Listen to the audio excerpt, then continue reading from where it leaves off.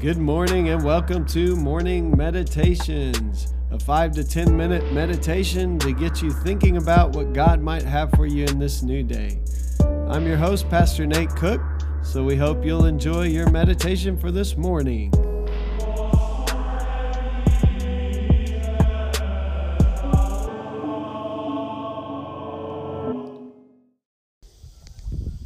Hey, this is Pastor Nate, and this is your morning meditation for Wednesday, July 31st, 2019. Before I get going, a special happy birthday to my youngest, Tyler, who is 19 today. Today we're going to read from 1 Peter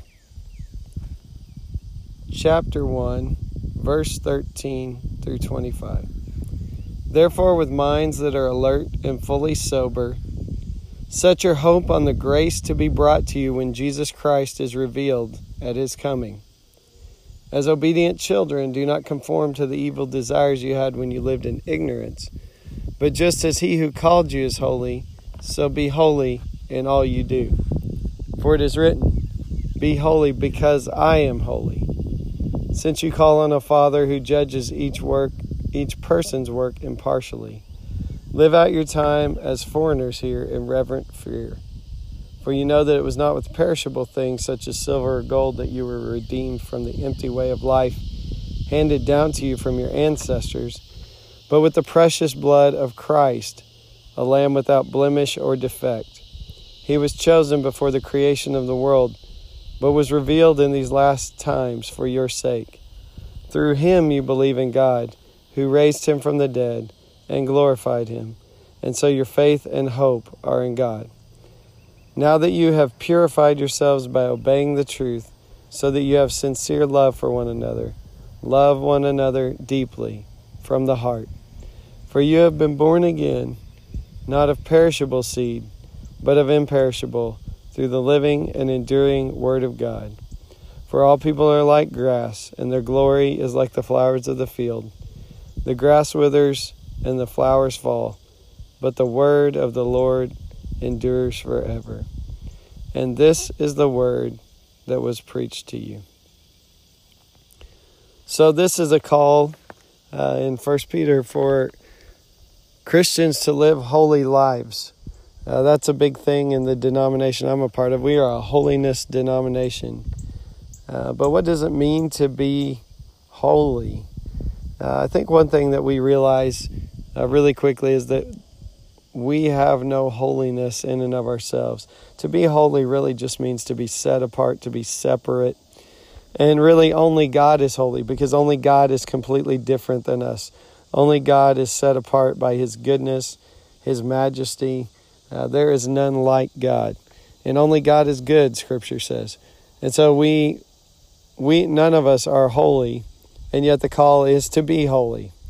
But I think it's really important, the last part of the first little stanza of this passage says, be holy because I am holy. So the only way we can really be holy is by living in relationship, participating in God. So our holiness is only as we reflect God. We look like God because we are, later on in the passage, it'll say, because we are being obedient.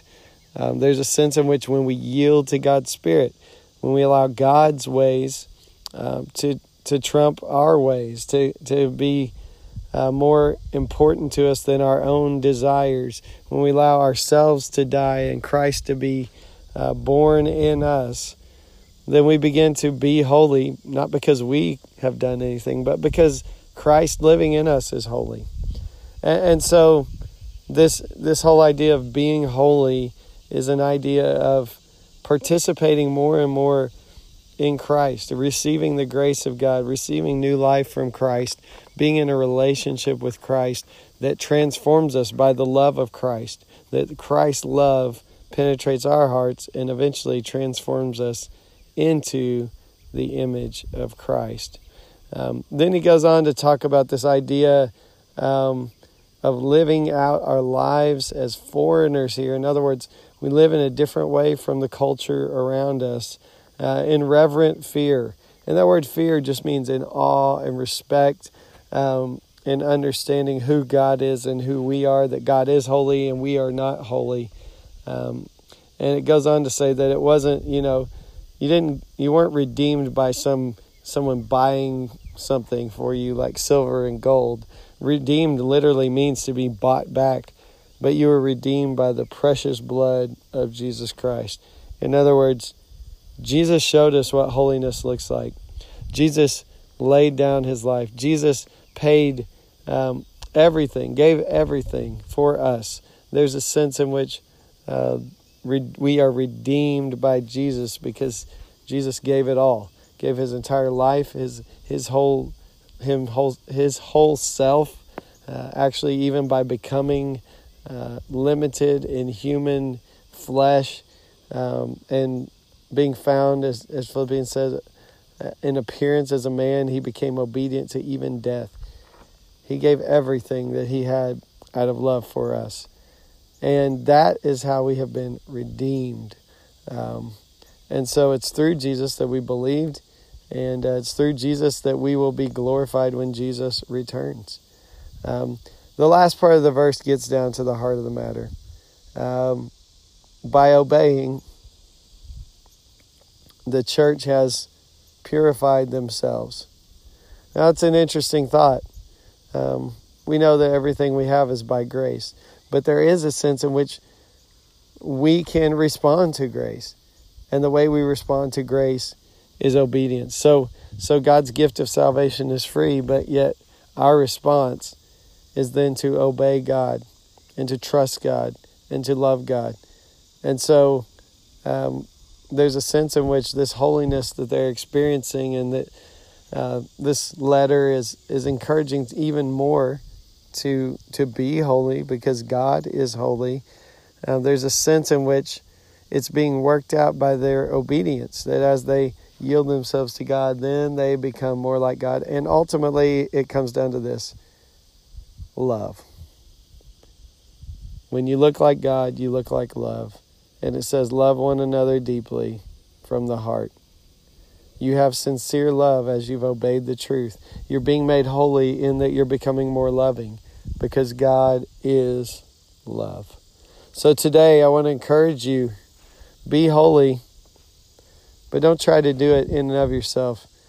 The only way we can be holy is from a relationship with the one who is holy. And that relationship grows as we begin to yield ourselves more and more to God, as we begin to respond to God in prayer, as we begin to obey God as God asks us to do things, as we have this give and take relationship where we speak to God, where we listen to God, holiness begins to be worked out in us. And you can know you're on the right track, that God's life is being worked out in you if you continually look more and more like love. And Jesus says the full extent of that is to love even your enemies and pray for those who persecute you.